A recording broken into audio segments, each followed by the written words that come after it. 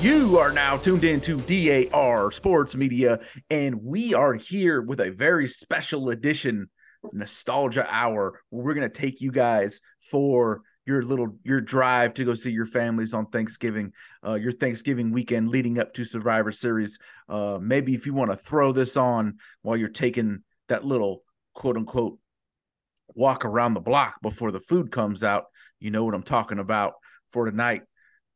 We're here to run you through the Thanksgiving classic, the Thanksgiving tradition, the Survivor Series, an event going on 30 plus years. Staple of the WWE. It's certainly evolved quite a bit over the years. Now it's perennially the War Games. We're going to dig into that, dig into our favorite Survivor Series memories. Hopefully, we'll give you a good rundown of the Survivor Series. Joining us tonight, we have the owner and the proprietor of JustBringTheRaw.com. He is a wrestling historian, Mr. Luck07 on Twitter, Mr. Luck. We also have joining us, we're honored to have the creator, rapper, Twitch streamer, designer, performer, Devon the Dude, Dev Dude on Twitter. We also have regular contributor and a regular contributor on fansidedDDT.com, Morgan Jayne, she of the CM Punk's Greatest Hits Twitter and maybe soon to be podcast. I don't know. Maybe she'll, since we put her on the map, maybe she'll reach out to us sometimes to welcome us onto her wildly successful podcast that's coming up. And of course, the owner and the proprietor of DAR Sports Media, the true God, riding with us as well. Thank you, everybody, for being here. I guess the first thing that we can kind of start off with, and I touched it in the beginning, is we'll start at the new stuff and we'll compare it to the old and we'll work our way all the way through. How do you feel about War Games becoming the format for Survivor Series now? It taking on this thing where Survivor Series and War Games are kind of tied together, and that's kind of the attraction. Not the elimination matches, not anything like that. It has evolved to become the War Games show. V-Luck, what do you think, man? It's an interesting evolution because as you imagine, as you just mentioned, the elimination matches gone away. I kind of miss those, but given all the proprieties and the old trademarks that WWE has because of when it took over WCW. It's not surprising they taking advantage, capitalizing on the War Games, and people seem to like it. I mean, it's been enjoyable. Of course, if you're old enough to remember the WCW War Games, it was a little bit different. The format was somewhat different, but especially with Triple H being at the helm, he was a big NWA guy, and so. As we see it with NXT, remembers that the old territories, and especially particularly NWA. So it's an interesting evolution to see. What I will say, I do kind of miss the old style survivor elimination matches. Dev, what's your take on this being the new home of War Games? Is that a positive move in your opinion, or would you prefer some of the older formats? Because it's had many over the years. Right. I see like both sides to it, the positive and the negative as far as the War Games. In my opinion, Survivor Series is the least important of the big four pay-per-views, just in terms of like the treatment of it. Like, Royal Rumble leads into WrestleMania. Obviously, WrestleMania is the most important. Then you got summertime. Everyone's, has the free time to go there. And then Survivor Series generally falls around one of our most important holidays. You know what I mean? So just in the time period in which it takes place, it hasn't had the best treatment when you compare it to the other ones, and over time, as a result of that, the elimination matches have, they didn't matter. I just watched for the first time Survivor Series 2009, which in theory is the card itself is very solid. The month before, they had bragging rights. The whole thing was SmackDown versus Raw. You know what I'm saying? So wrestling WWE had gotten to the point where it didn't even matter to them, and so I think War Games is a good placeholder for it, but at the same time, we've had Hell in a Cell pay-per-view, we had TLC, that TLC pay-per-views. I think that like having them monthly, having them yearly rather, and when it's going to happen, I think you'll fall into the same thing though. You know what I mean? It's a 1 month feud, and then the next month is War Games, and you got to put the big guys in there. You know what I mean? Whereas Hell in a Cell and War Games, these are supposed to be big matches, the culmination of a feud. You know what I mean? So I see both sides to it. And what's interesting is I've heard fans of every age group, old bookers, fans of our age, fans of younger age, they all say the same thing, and they say what you said. Like, I miss when Hell in a Cell was a match that happened because it had to happen, not a match was put into it because the cell was already there. Same thing with War Games. War Games used to be the ultimate blow off match, and now it's you have to create the story around it, and you see it every year. And then NXT did such a great when they brought it into WWE. They did such a great job at that. It was the culmination of some major feud that was playing out, and I can see that already going away. None of this a main roster thing. True. What do you think of them moving to War Games being the feature match in the Survivor Series? I thought it was silly, honestly. I just kind of thought it was silly from jump. I think Survivor Series was always Survivor Series. I think if you wanted to do a War Games, you could easily put that on a different show. I think it'd even be more exciting that would you still have Survivor Series and you still had a War Games. Because War Games is War Games. It used to be tied more closely to the Great American Bash, which is like a summertime stadium thing, which that would be fucking sick. It doesn't necessarily got to be the Great American Bash, because I get in the year 2023, I don't want to, patriotism or jingoism or whatever is not as hot in the streets as it once was. But some sort of summertime stadium, make it its own thing. I don't really see why you need to attach it to Survivor Series. And then the last few years when it was with NXT, it was like they were building a Survivor Series weekend, just like how you had the SummerSlam weekend and the WrestleMania weekend. They had something there. Yeah. Morgan, you're not as tied to the old Survivor Series style that some of us are. And it's interesting because I think we got fans from all, every era in here. People, like me, Mr. Luck, who have probably seen it all from the 80s all the way through now. Dev, when did you start watching wrestling? So I'm 25. I've been watching wrestling forever, since I was 3. So okay, but like a little bit later, so you saw the Deadly Game tournaments and the bragging rights style where it was side versus side. Become it now. Morgan, you're not as tied to it because you're a little younger. What is your take on the War Games becoming the feature match of Survivor Series? Well, I haven't watched WWE in 5 years, so I haven't watched a War Games match before. I've seen Blood and Guts in AEW. They did happen before they were in the WWE. Yeah, I know. I'm just kidding. I know they happened before. This Saturday I'll probably be watching for the first time. So okay, so you're excited. Yeah. Okay, so I guess we can start there. Mr. Luck, what's your first memory of Survivor Series? What's the first Survivor Series you watched? It was funny. I started watching wrestling WWE. I'm gonna go back then. It was WWF, WCW. Somehow regularly in 1990. So, matter of fact, quite a few the Survivor Series and even SummerSlam and WrestleMania I actually saw years after the fact, because I was in high school, 98. The Monday Night Wars. So when it was my teen years, of course, wrestling was going through that boom again. So I go to Blockbuster or even Hollywood Video. Those were old enough to remember that store. And read old WWE pay-per-views. So to answer your question, the first Survivor Series I actually rented and watched was the very first one, the inaugural Survivor Series, 87.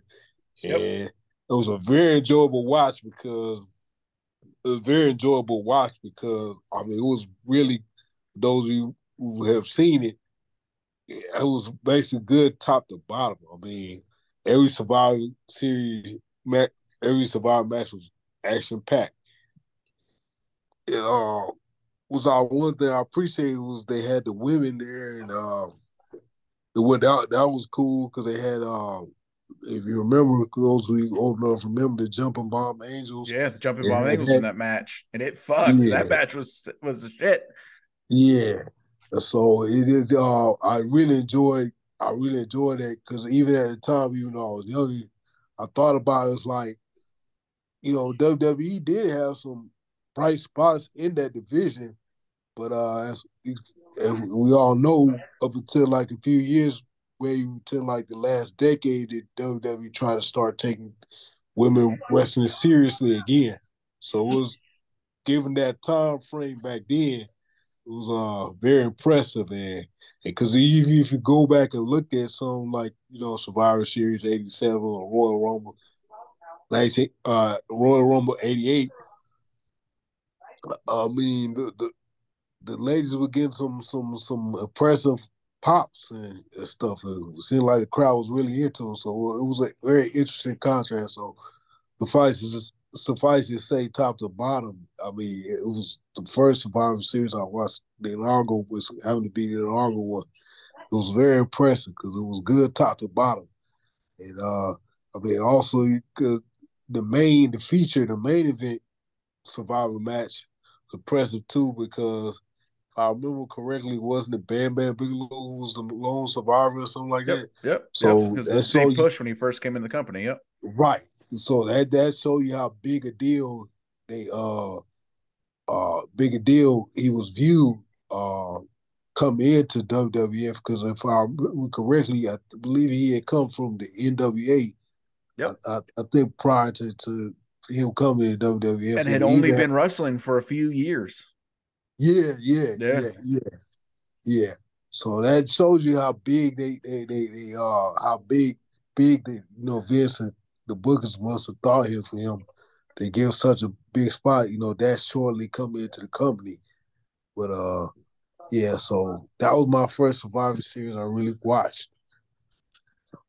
They he had that huge push coming through, and then yeah, all the other vets like Andre and Bundy, they started like beating the shit out of him in the matches, like for real, because they're like, who the fuck is this guy? And then he just didn't want to do it no more, and that's why he disappeared again for a while. He disappeared until '93. Yeah, then come back to '93. Yeah. So same with you. My first one that I watched like as it was happening was 1990. Which I became a fan in '89. So WrestleMania 4 era, Rise of the Ultimate Warrior, Mega Powers, Macho King, Dusty Rhodes came in, Hulk Hogan, Hulkamania Running Wild.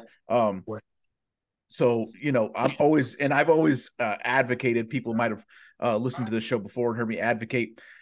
One of my personal, if you were to put together your 5-star matches, your classics, there's another Survivor Series match that we're going to talk about in a little bit that's also on my 5-star classics, happened in '96. But what is the debut match of The Undertaker? In 14 minutes, they managed to completely get over The Undertaker as this unstoppable force that's like fucking amazing. Right. And they managed to also elevate Bret Hart into a single star because he has like a mini match, like a 6-minute match with Ted DiBiase, who had been a former main eventer. They put on a beautiful, excellent fucking match where Bret Hart comes this close to beating him, and Bret Hart had just been a tag to that point. So it was a big deal that he was able to hang with a guy like Ted DiBiase so well and almost beat him. He barely loses, and he just gets such amazing babyface sympathy for the way that he handles it because he fights so fucking hard. Loses, shows he's disappointed in himself. You could see it when he because he could have done it but he didn't quite do it, and he was then well on his way to becoming a single star the next year and the world champion the year after that. It's a fucking amazing match, and the story that it tells and the things that it accomplishes in such a short time. I implore. So we got our first 2 shout outs. We got the '87 women's match from Mr. Luck and we got this 4-on-4 Survivor Series match, 1990. The Dream Team against the $1 Million Team. It's Dusty Rhodes' squad against Ted DiBiase's team. Ted DiBiase brings out the Undertaker to debut him. It's a fucking excellent match. Similar to you, when I first got into wrestling as a little kid, after I got addicted, then I would go to the video store and I would say, okay, the Royal Rumbles and the Survivor Series is what stood out to me.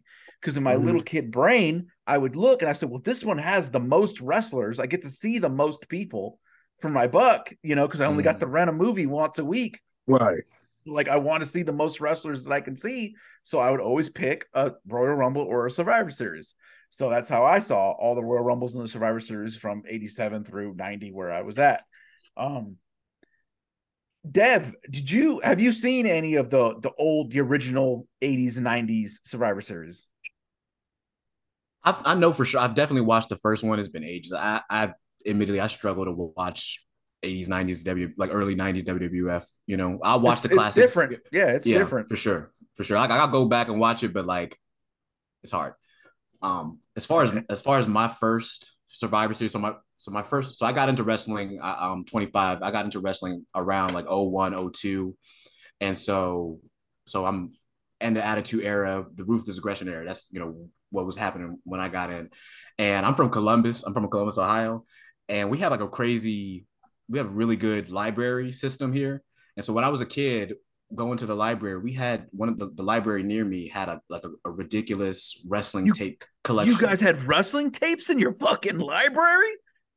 Yeah, and then even into DVDs, we would get pay-per-views. And so the reason that this is impactful with me, and I don't know if I told this story on here before, but growing up, being super duper fucking poor, most of the books, well, all the books, but also a lot of the movies that I got to get were, I spent a lot of time at the fucking library because they're free. I don't know if they were still free in 01, 02, but back then they were free at the library. So when people talk to me and they're like, how do you know all this shit about these old movies? Because they had the Universal Monster movies there. They had like all the classic movies. And that's like all I got to watch because we never had any fucking money. So I'd go to the library and get movies. So that's fucking blows my mind that you got to watch like actual cool stuff at the library. And we're talking like someone must have like donated it because we're talking like I wasn't thinking, so I don't know if it was really in order, but it must have been every tape from the Attitude Era. You know what I mean? Like all the pay-per-views plus like home video. They would be like Rock would have his own home video tape. That sort of thing. Yeah. So my first of course what's going on TV is Rock is still there, Austin is still there. They're about to leave. And so their faces on TV. And so my first experience watching Survivor Series was on tape with Survivor Series 98. And this is when The Rock turns heel. Rock was my idol. You know what I'm saying? I look. So, hell yeah. So that's my first Deadly Game, isn't it? Right. This is when he wins. Great set, great concepts, fucking awesome. The whole thing. Yes. And never done it again. Damn shame. Yeah. Yeah. And Brock is still one of my favorite wrestlers, and I didn't have any 3-4 years old, had no concept of heel or face, good guy, bad guy. I don't like this guy. I like this guy. You were and hurt. Yes, and then I was also a fan. I was also a fan of Mick Foley. I got to see Hell in a Cell, so I'm I have a certain level of respect for him as a kid, and to see my favorite wrestler turn on this guy, I'm a big fan of. It devastated me, but that feeling got me hooked. That it invested in me. So that was the first. That's the first one I watched. The first one I remember like experiencing. I think it would have been like Survivor Series 2004.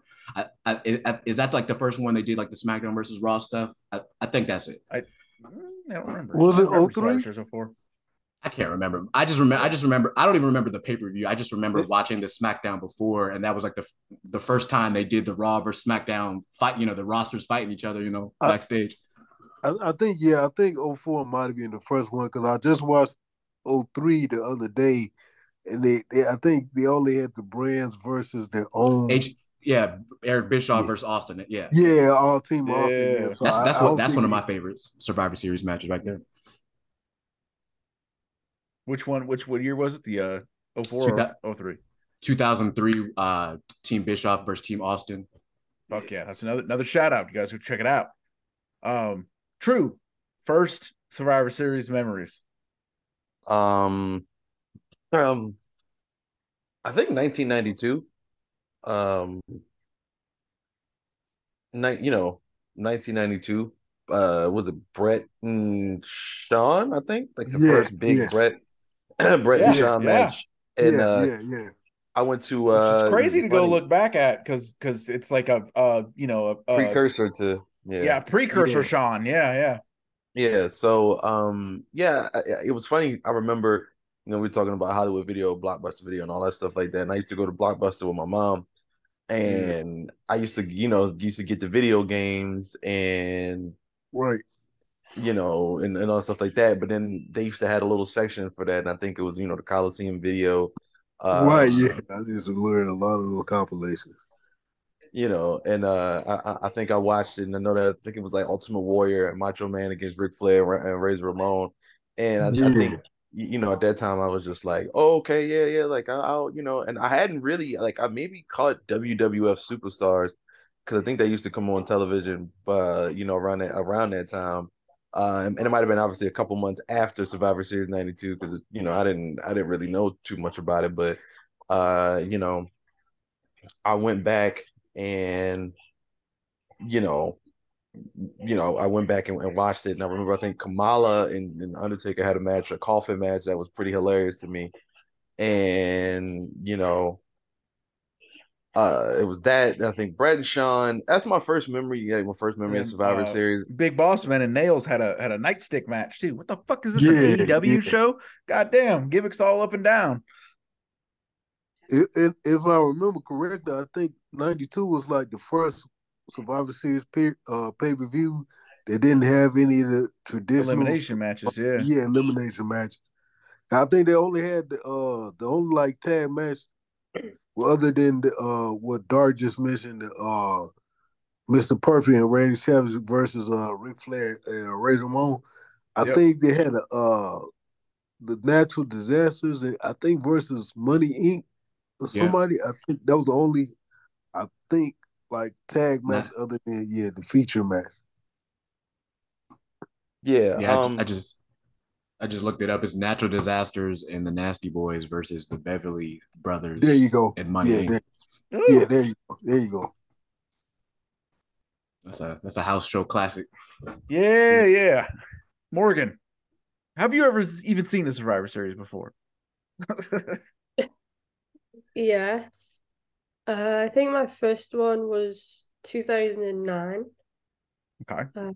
I don't think I watched it as it happened, but I got the DVD, and so I just watched it a lot. And I was a big Randy Orton fan at the time, so I just loved watching his match, even though he lost. The Team Orton versus Team Kingston. That feud was it just sticks in my mind from that time. My favorite Survivor Series moment has to be Punk winning in I was gonna 2011. go into okay, now we're gonna go favorite Survivor Series matches, moments. So, and I was gonna connect with you on this because I was there that night. And it was fucking amazing. I don't know what impact it had on you, this specific thing that I'm about to talk about, but he was going against Alberto Del Rio, had his ring announcer. Punk comes out, it's in the garden, and Punk says, I have my own ring announcer. And man, everybody my age and older just started fucking going ballistic because we're like, there's no way. Is it gonna be? I can't even put into words how grateful I am and how cool it was to hear the Fink introduce CM Punk in the fucking garden. I can't tell you how thankful I am that I got to hear one time in my life the Fink say and new world heavyweight champion. There's no way to properly, maybe Luck will know what I'm talking about. There's no way to fucking sum up how important that voice was to somebody of my age. and just he was the voice of everything. And especially in that building, you know, that was so synonymous and such a powerful part of the backbone of my childhood was that dude's voice and announcing new champions and having people come to the ring. And he had been gone. I had never been to a live show where he was there. It was so fucking cool that CM Punk got to be the guy who connected, because that was CM Punk was also my favorite wrestler at the time. So it was just everything. It was everything to me. I'll fucking be grateful for it for the rest of my life. Morgan, take it away. What that was like for you that night. Well, that moment doesn't really mean a lot to me, but I know it means a lot to Punk because he respects the history of wrestling and, you know, everybody. And so I imagine it was really cool for him to have that moment. Well, and I'm at the moment in general of, you know, if you were going to talk about Punk coming out, winning this belt, that's what began, you know, his mega run. What was that like that night for you? Again, I don't remember the actual night, but I just remember like seeing that he had won and just being really happy and just enjoying like his entire reign afterwards. What do you guys remember 2011 Survivor Series there, Dev? Did you watch that show? What'd you think of it in that Punk match? I did. Funny enough, so Survivor Series, that's 2011, right? Yes, sir. Yeah, so funny enough, I had given up wrestling up to that point. I think me and Drew have talked about this a few times. So this was my first wrestling pay-per-view back since 2005, maybe 2006. Or no, or 2007. That's when I stopped watching up to that point. And I was watching, of course, for The Rock's return, you know what I mean?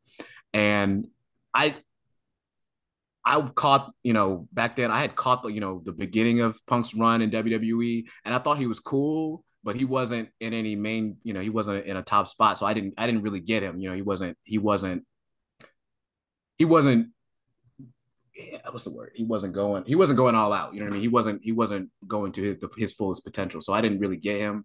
And so seeing him win then, that was kind of like the start for me. Like this is why they like him. Oh, you know what I mean? So like not like I don't have any like, you know, emotional ties to it or anything like that. But that was what I caught notice, you know.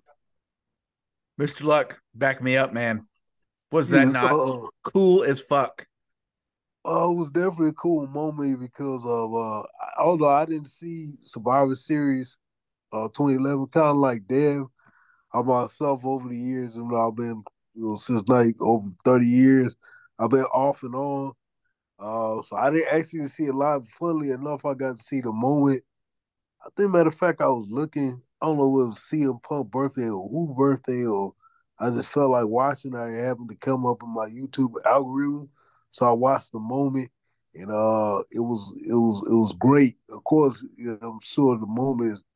I mean, the feel is not as the same as watching it live, but it was a great moment because, as you mentioned, for our people our age, you know, think, you know, he's the voice of WWE, you know, ring announcer, you know.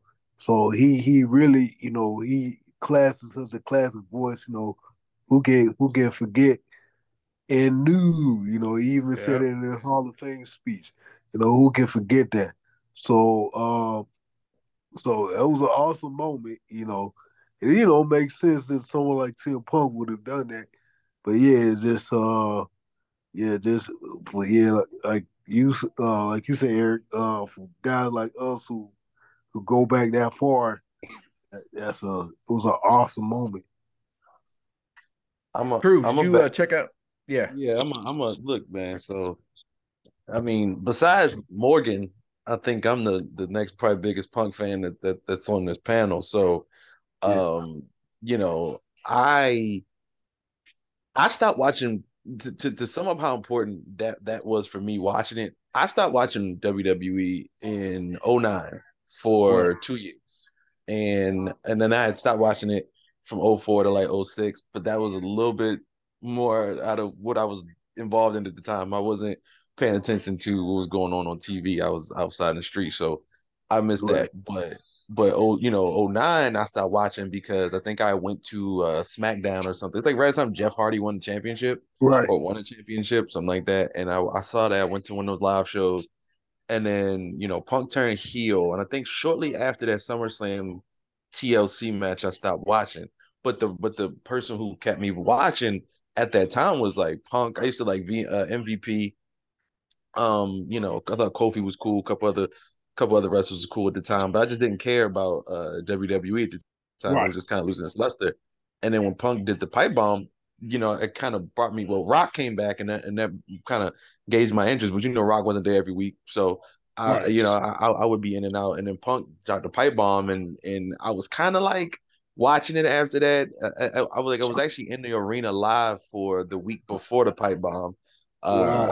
I was there when he had a triple threat match. I want to say with like Rey Mysterio and somebody else or something like that, or something like that. He sat and he cut a promo after he won the match. I can't remember exactly what it is. I have a video of it from back then.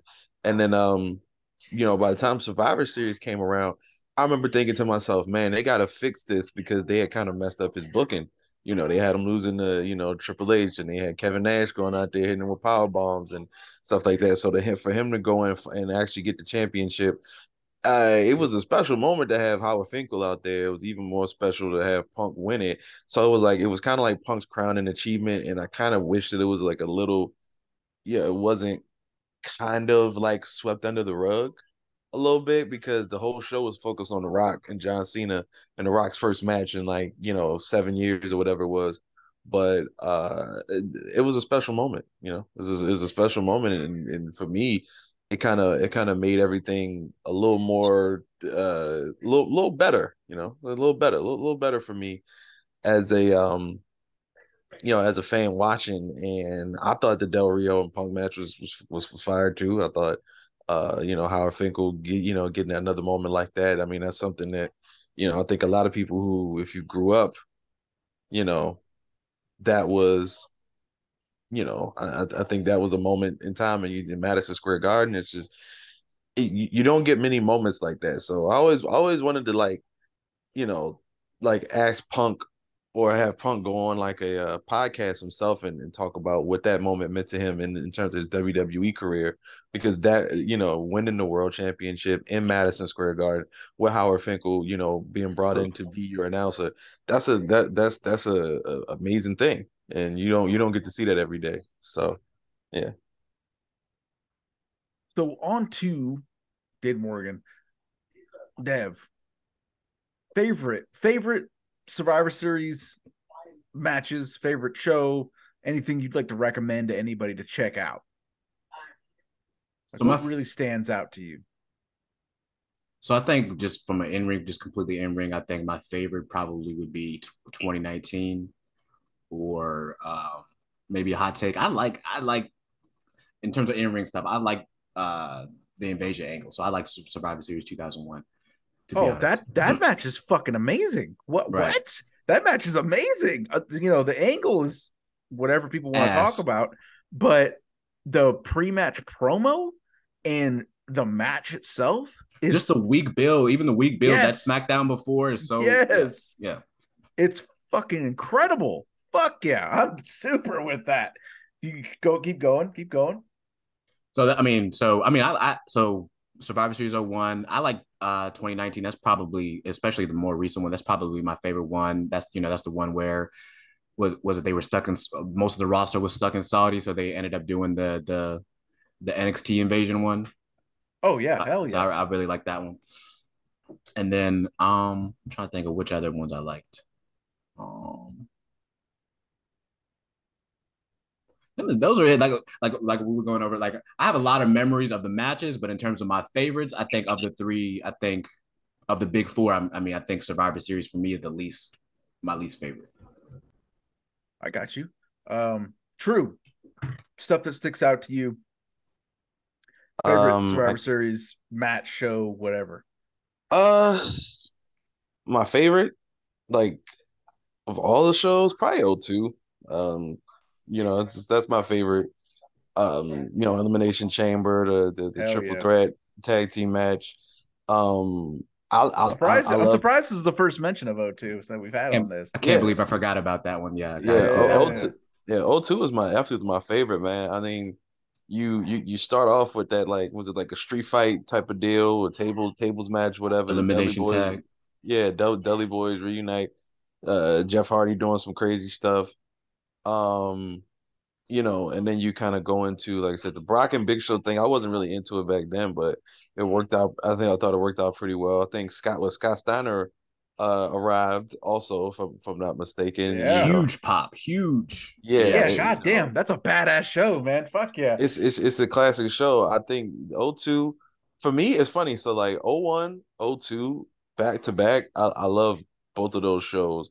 The one that I actually think is kind of interesting because I don't think it's a great show, but it just had a feel to it, and I think every Survivor Series in Madison Square Garden is significant. But in like O2 was in, I believe, Madison Square Garden too. So, Yep.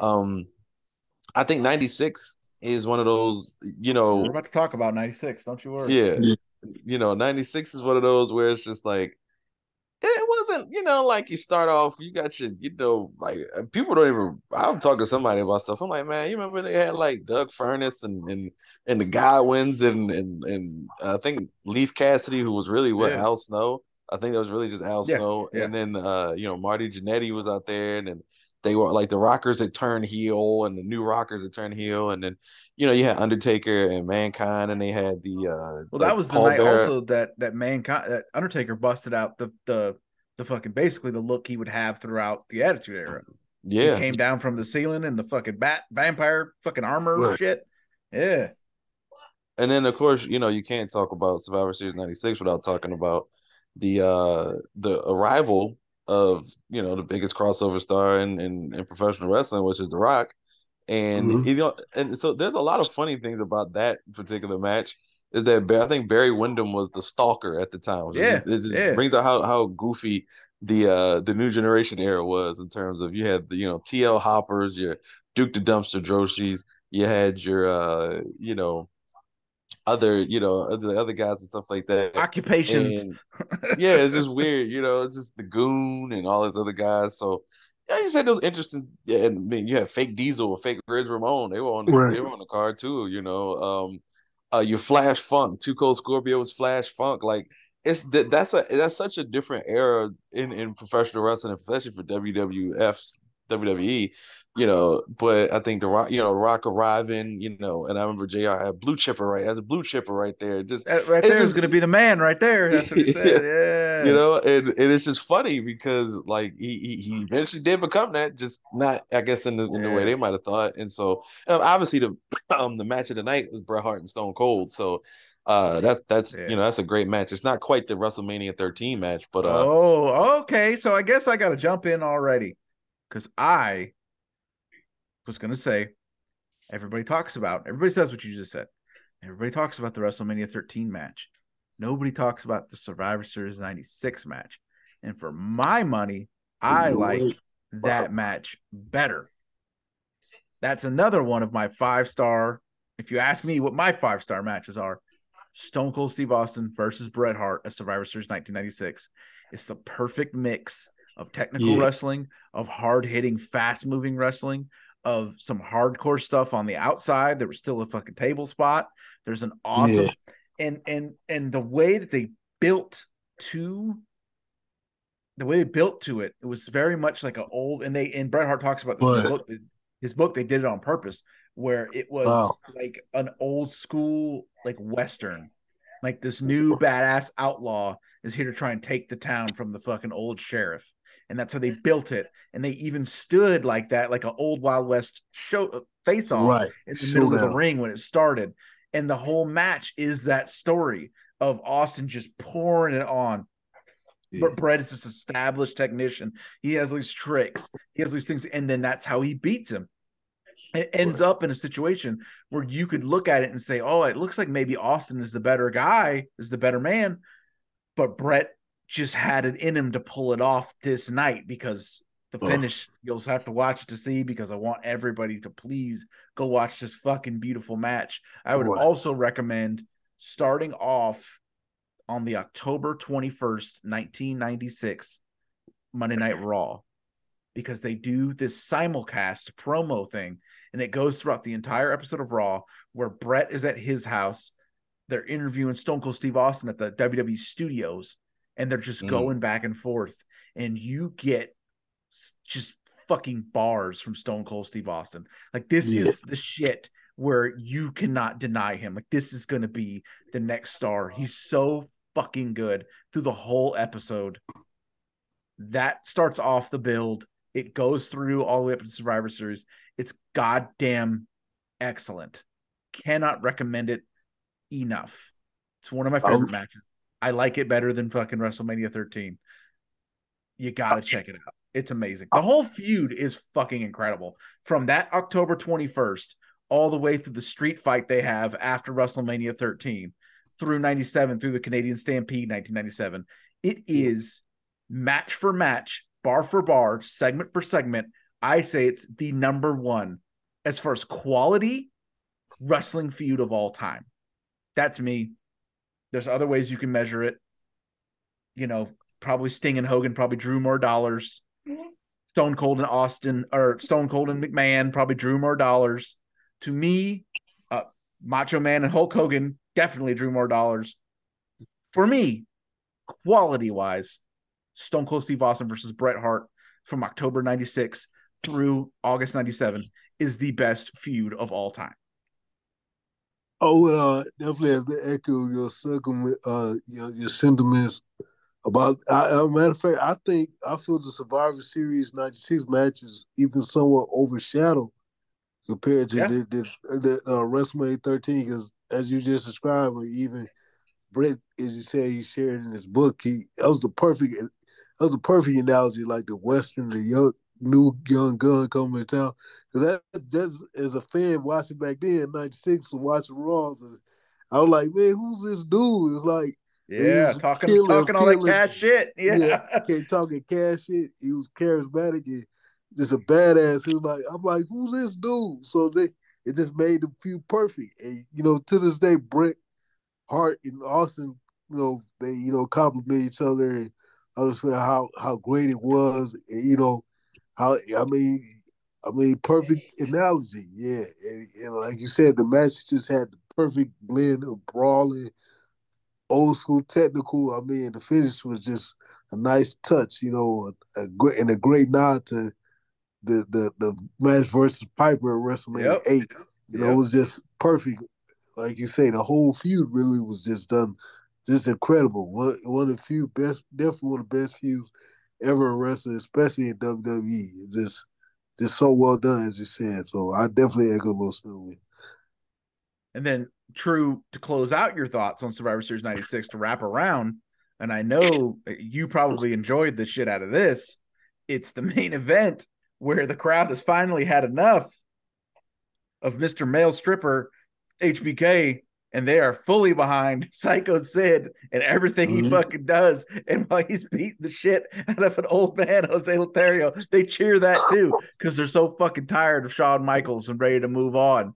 True, it's a truly enjoyable main event of Survivor Series 96. Yeah. It's funny because I was a Shawn Michaels fan in like 96, but Shawn eventually kind of annoyed me. I think it was after the Vader match at SummerSlam. I was just like, all right, and then that's just, and then Stone Cold started coming along, and I was just like, Stone Cold is that dude, and Stone Cold was still rough around the edges as a character, in that time, but he was, he was doing his thing, and he was really going out and showing it out. And I didn't like Psycho Sid though, I wasn't a Psycho Sid fan either. So I kind of was just like, all right, well, I mean, like, if somebody got to win, I guess Sid will win. And then, when I watched it, I remember thinking to myself, like, man, this is an interesting crowd, because you're so used to Shawn. But even then, Shawn was slowly starting to get booed anyway.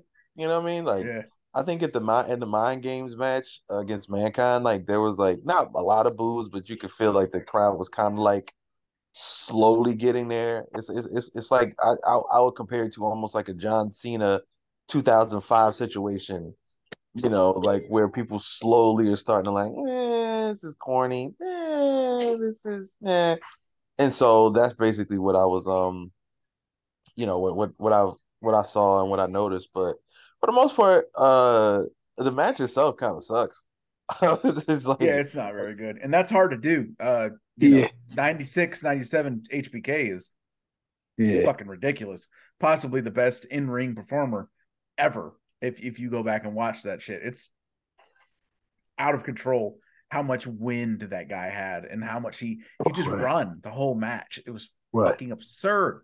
But yeah, it was tough to get a bad match out of him, and the crowd was super on the side of Psycho Sid. I Any think that was other? Yeah, I think. Oh, sorry, because I think that was probably the most memorable part of the whole match, is how the crowd turned on Michaels for seeing, and a few people like online. I haven't really heard this offline, but it would make sense, given. I remember even watching the NW. I don't know if you saw this. I think this was before, but actually might have been around the same time. The shift from VHS to DVDs in the early 2000s. WWE made a NWO video doc. I think this was right around the time that Hall, Nash and Hogan came back to the fold in mm-hmm. 2002.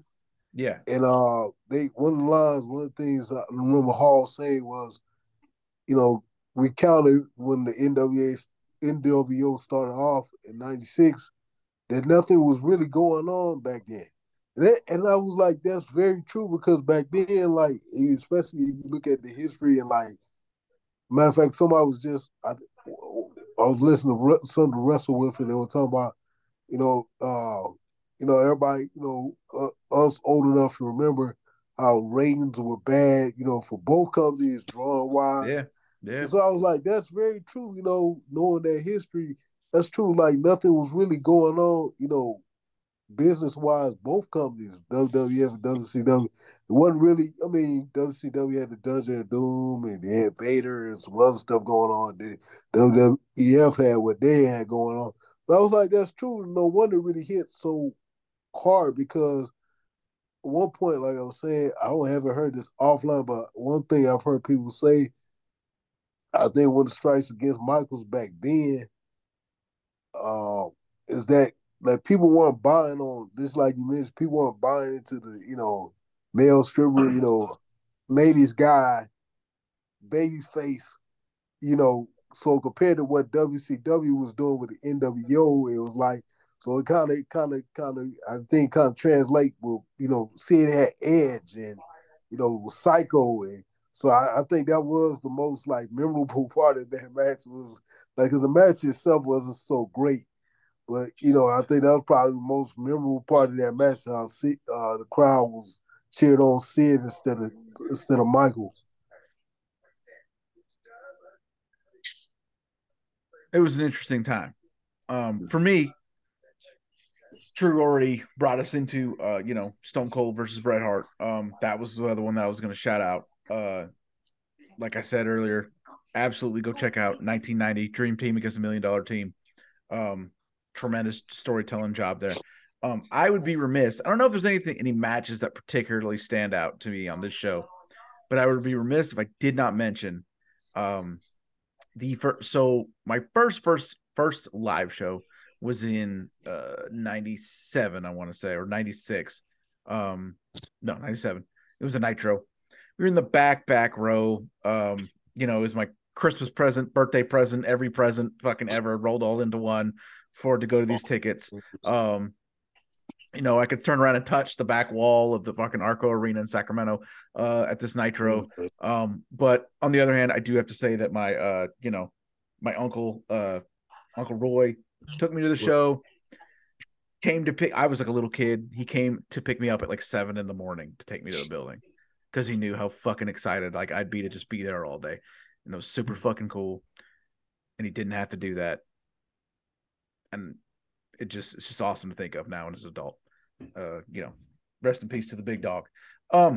But my first real live show that I went to with my own money after I had moved away from home and like didn't have, wasn't sitting up against the back wall, was the Survivor Series 2006 in Philly. DX had just returned. It's still to this day one of the most insane environments I have fucking been a part of. When during that DX entrance, the crowd went fucking ballistic. CM Punk was on their team that night. I believe it may have even been his first WWE pay-per-view. DX did a huge job of putting him over during their little pre-match promo. He was a big part of it. That night also has, I believe also that Batista took the belt, either took it back that night from Booker T. So I remember that being the main event and people being excited about that. What I will say to check out on this show, other than that DX entrance, that go it's bananas, is the Undertaker and Mr. Kennedy have I don't remember if it was the last man standing or I think it's First Blood. Yeah, First Blood. Well, you would think it's First Blood because there's a lot of fucking bleeding that happens in this one. So it's either a last man standing or a no DQ. But no, it was a First Blood match. It literally was. It's funny. I just looked it up. It was the First Blood. But what I bet you do remember about it is that match just at the end of it features the most hellacious chair shot you will fucking ever see in your life. Yeah, True knows what I'm talking about. The Undertaker fucks his shit up with this chair shot. Yes. Yeah. I remember that. Yes, I remember that. And I remember in the building sounding like a fucking bomb going off. Ridiculous. So Survivor Series 2006. Hell yeah. Excellent. So what are you guys looking forward to coming up this weekend? True. I have no desire to actually watch Survivor Series. I don't actually think I will. I haven't watched the WWE pay-per-view in quite some time. I am anxious to see the fallout from whatever happens. And whatever doesn't happen. Whatever doesn't happen. Yeah. I also want to just give a couple brief mentions to a couple things. Obviously, Survivor Series has gone through some changes and some interesting things. Like they only had one Survivor Series match. They've been doing that for off and on for quite some time for the men and the women. I just want to point out 2007 had a very strange, very strange situation. They had a 4-on-5 handicap match where it was Triple H, Jeff Hardy, Kane, Rey Mysterio against like Umaga, Big Daddy V, Finlay, Mr. Kennedy, and MVP. Also, something people have tried to forget, 2007, the Great Khali took on Hornswoggle. These are the moments that we talk about Survivor Series. These are the moments. Yeah. These are the moments that you kind of have to you bring up, but there were some good things that happened in the later years of Survivor Series. So I don't want to leave out those moments before we get into this upcoming Survivor Series that I have no interest really in paying attention to. But I'll just say I thought, and even though I wasn't paying attention to it in 2009, John Cena, Triple H, and Shawn Michaels had a pretty decent main event.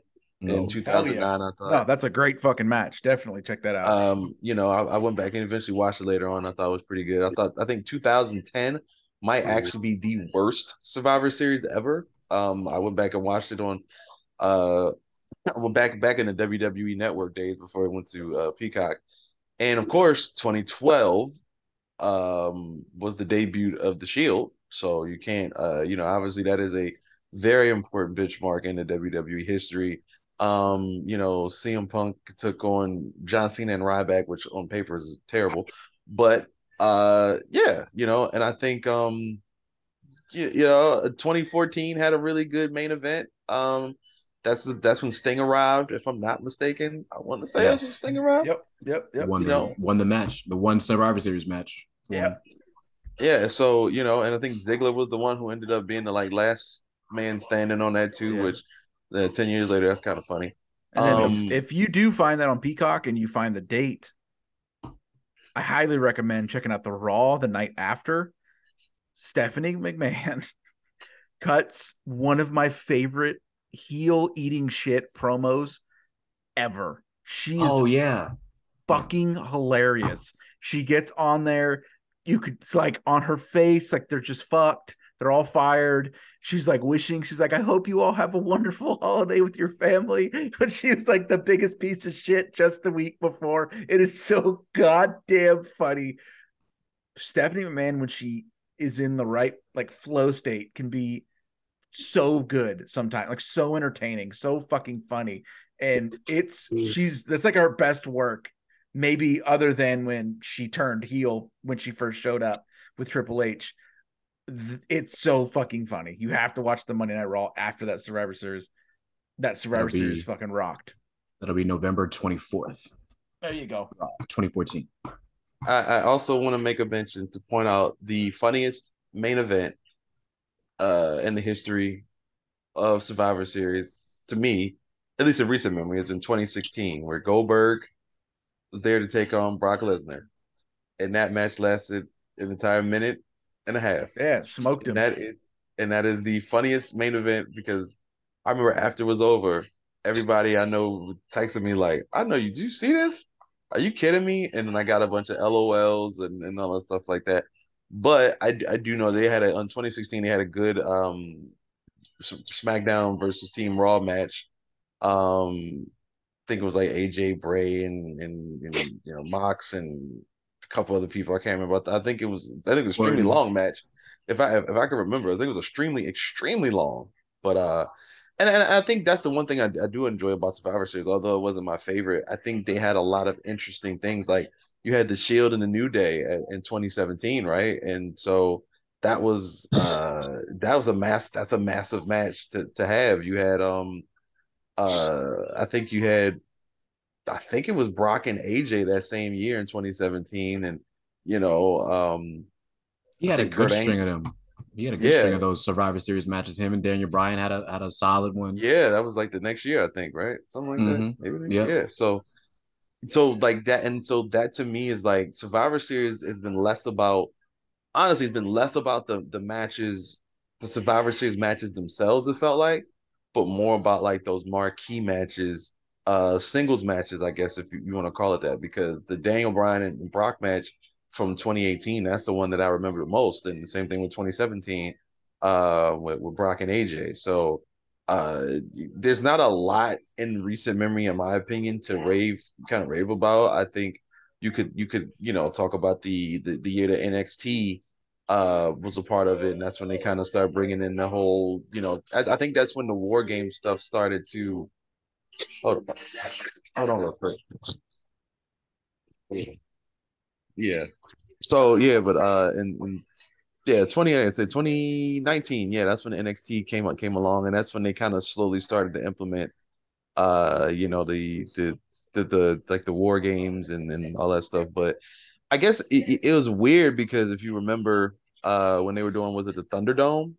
Like the Thunderdome stuff, like that in 2020, that I think is a weird one, because I often wonder what that would have been like had it have been with the crowd in a regular one, because you had on paper, you had a Sasha Banks versus Asuka match. You had, Reigns versus Drew McIntyre. And I kind of wonder what could have been if we would have been able to get kind of get a crowd for that one. And if I can't, I feel like I'm missing the one match, and I don't know if this is a Royal Rumble or if this was a Survivor Series, but I feel like there's a Roman Reigns Keith Lee like thing at one point. I don't know if that's Survivor Series though. Like, so I haven't watched WWE in regularly. I think I remember the exact moment you're talking about. I think that was Survivor Series. That was Survivor Series. Yeah, that encounter. Yep, that was 19. Yeah. Okay, so that was 19. Okay. Yeah, NXT with the NXT match. They were the last two, if I'm mistaken, on their teams. And then Reigns Lee up. They had that moment with Reigns dap Lee up, like a show of respect. Oh yeah, I do remember that now. Yeah, that is 2019. Survivor Yeah, Series. and it That was in was Survivor Chicago Series. too, wasn't it? Yeah, I do remember that. Yeah, it was like a big Yeah. fucking reaction when it happened too. Right. Yeah, good moment.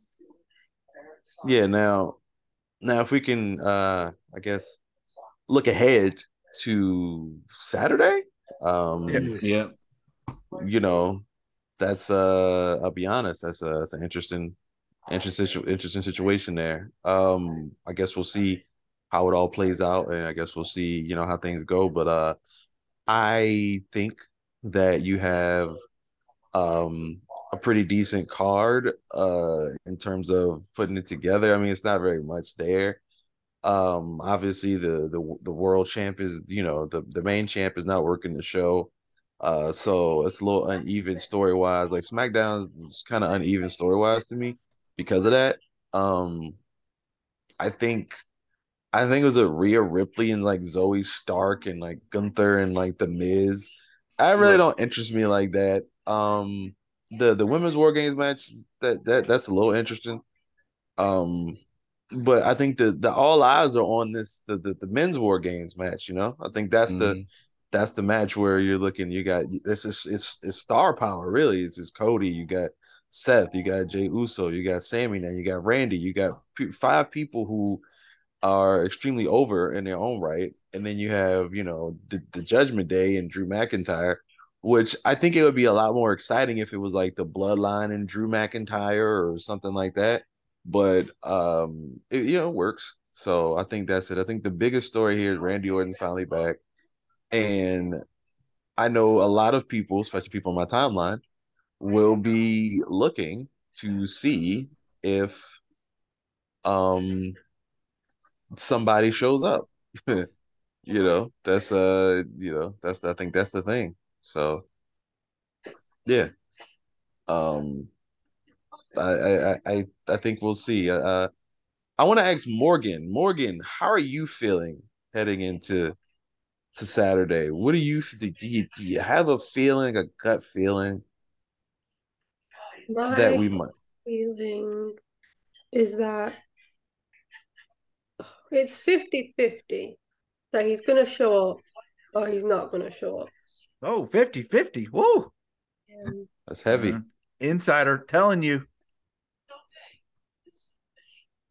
Yes, this is CM Punk's personally selected personally selected person, and he Harold. trusts. It's personally selected Yeah, Harold. yeah. What else are you looking forward to on Saturday, Morgan? Well, I haven't watched a WWE show in a long, long time. The only match that interests me is the men's War Games, just because of Seth and Randy. But I'll be paying more attention to Collision while that's on. Oh, still a collider. Commendable, because I am no longer. I Well, am no there's a longer. lot of details to that. Dev, Yeah. what are you looking forward to on a Saturday night's show? So for like the last like 6-7 months, I've suffered from wrestling burnout. Like I haven't watched like a full wrestling show, and There so you go. I'm just over like the last like 2 weeks I've really gotten out of that. Like I've been watching stuff. Like I've been wanting to watch stuff. So I'm not per se looking forward to it, but I don't know. I'm not looking forward to what's going to happen at the event, but I'm looking forward to watch some new wrestling. You know what I mean? Oh Of yeah. course, the War Games, they're gonna overbook it. You know what I'm saying? It's got to deliver. You know what I'm saying? This is the only match they've hyped up thus far, so it's got to deliver. You know what I mean?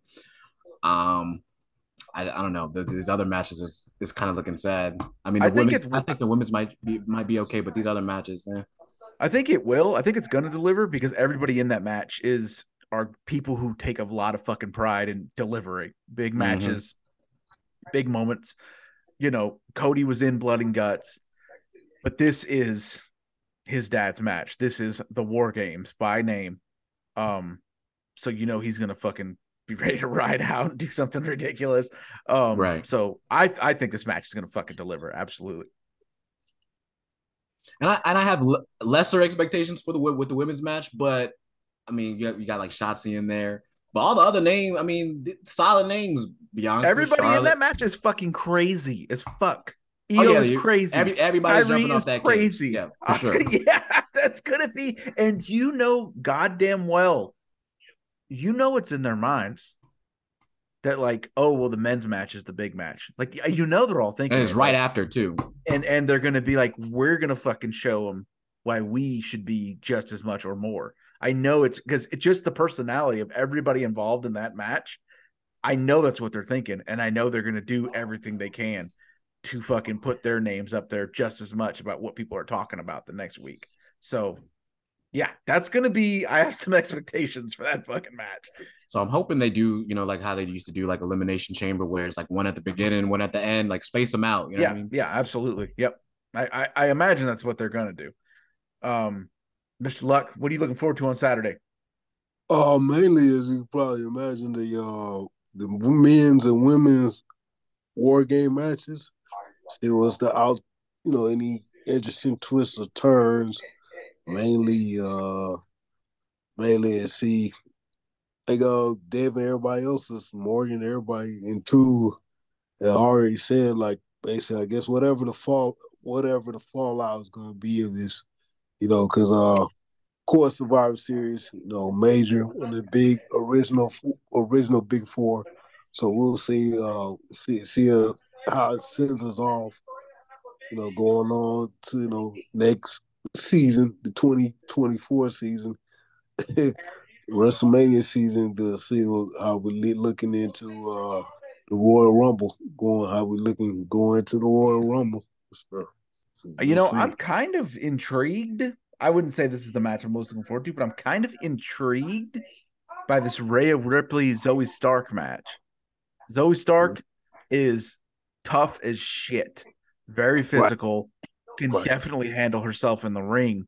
And then Rhea Ripley is the fucking god tier, is the fucking final boss for my money, top 5 wrestler of the fucking year. I think they have enough. Now, I said this before she went against Raquel, and that match was fucking god awful. So I'm hoping it doesn't happen again, but it's another case of Zoe Stark. I don't know. I don't think she's super over at this point, but she has the tools to get over by putting on an excellent match, by being an excellent B-side for Rhea Ripley in this match. I think there's all the potential in the world for a sleeper fucking awesome match. So I'm very intrigued by that. It's low key what I'm kind of expecting to happen. It's like I don't have good or bad expectations, but that's kind of how I feel maybe the case for Gunther Miz. Like Gunther's been on his run. Miz he's not a 5-star wrestler, but he can wrestle. You know what I mean? Yeah. So under the right circumstances, we could get a pretty good match. You know what I mean? Yeah, well, I expect that to be good. When Miz is fucking in the right type of match with the right type of opponent, Miz can do it. I have no doubts that that's going to be a real good match. So hell yeah, that'll be interesting too. This has been interesting. Thank you guys so much, our whole panel, for jumping on here. Check out everybody's websites. Let's get these follows on Twitter. Thank you guys joining us. Please, everybody, go back, check out our interview with Alex Kane, MLW World Heavyweight Champion, rolling through that. He had an epic match at Fightland against Jacob Fatu, 48 minutes of fucking hard-hitting action. Hit up that show. A great angle to end it that had everybody on Twitter and all the dirt sheets fucking fooled last week. So go check out that MLW show from last weekend. It's on Fight TV. And then check out just yesterday, if this isn't enough to fill your trip to your in-laws or your trip to your family for Thanksgiving, if you need a little more time filled, check out our NBA NFL Super Pod from yesterday, where we break down NFL of the week, NBA of the week. A lot of fun stuff. It was a really funny, upbeat episode. I better show some love, man. It's called Defining the Revolution for a reason, man. There you go. All this content, man. You better show some love, man. Come on. Hey, we're trying. We're gonna do. Yeah, gonna do even more soon. Doing our best. We got some big guests lining up for December. I'm not gonna leave you guys out in the cold, because the world of DAR never stops. Can't stop, won't. So many players, but too many pawns. Too many judges say what's right or wrong. Let them jump into the fire if they want to play.